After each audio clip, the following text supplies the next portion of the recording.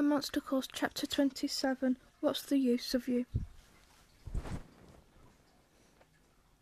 I'm going back to the hospital, Connor, his grandma said, dropping him off at his house. I don't like leaving her like this. What do you need that's so important? There's something I have to do, Connor said, looking at the home where he'd spent his entire life. It seemed empty and foreign. Even though it wasn't very long since he'd left, he realised it would probably never be his own again. I'll be back in an hour to get you, his grandma said. We'll have dinner at the hospital. Connor wasn't listening. He was already shutting the car door behind him. 1 hour, his grandma called to him through the closed door. You are going to want to be there tonight. Connor walked on upon his own footsteps. Connor, his grandma called him, but he didn't look back. He barely heard her pull out onto the street and drive away. Inside the house smelled of dust and stale air. He didn't even bother shutting the door behind him. He headed straight through to the kitchen and looked out the window. There was the church on the rise. There was the yew tree, standing guard over its cemetery. Connor went out across his back garden. He hopped up the garden table where his mum used to drink Pimm's in the summer, and he lifted himself up over the back fence.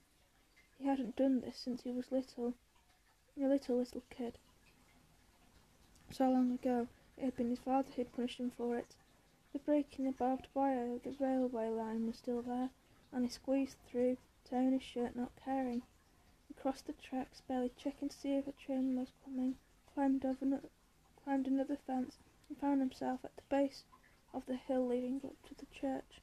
He hopped over the low stone wall that surrounded it and climbed up through the tombstones, all the while keeping the tree in his sights. And all the while it stayed in a tree, and I began to run. Wake up! He started shouting before he even reached it.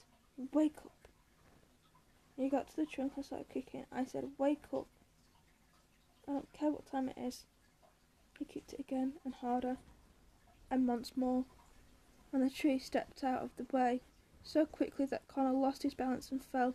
You will do yourself harm if you keep that up, the monster said, looming over him. It didn't work, Connor shouted, getting to his feet. You said the yew tree would heal her, but it didn't.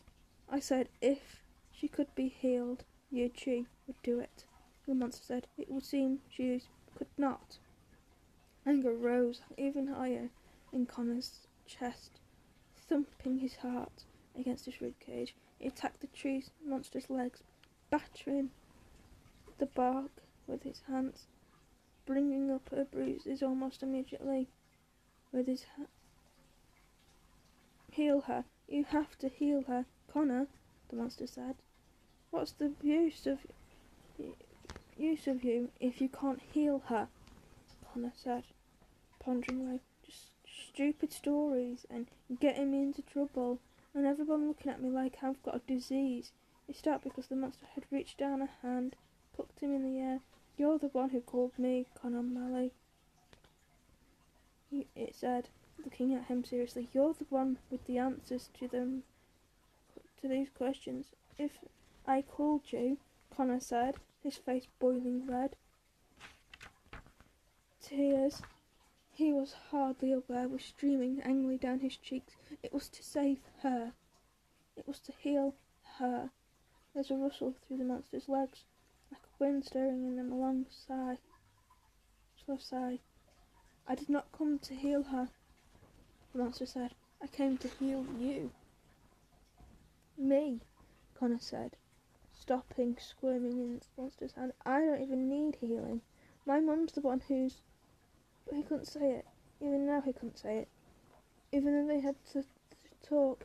Even though he'd known it all along. Because of course he had. Of course he did. No matter how much he'd wanted to believe it wasn't true. Of course he knew. But still, he couldn't say it. Couldn't say that she was. He was still crying furiously and finding it hard to breathe. He felt like he was splitting open, like his body was twisting apart. He looked up at the monster. Help me, he said, quietly. It is time, the monster said, for the fourth tale. Connor let out an angry yell. No, that is not what I meant. There are more important things happening. Yes, Monster said. Yes, there are. It opened its free hand, the mist surrounding it again, and once more they were in the middle of the nightmare.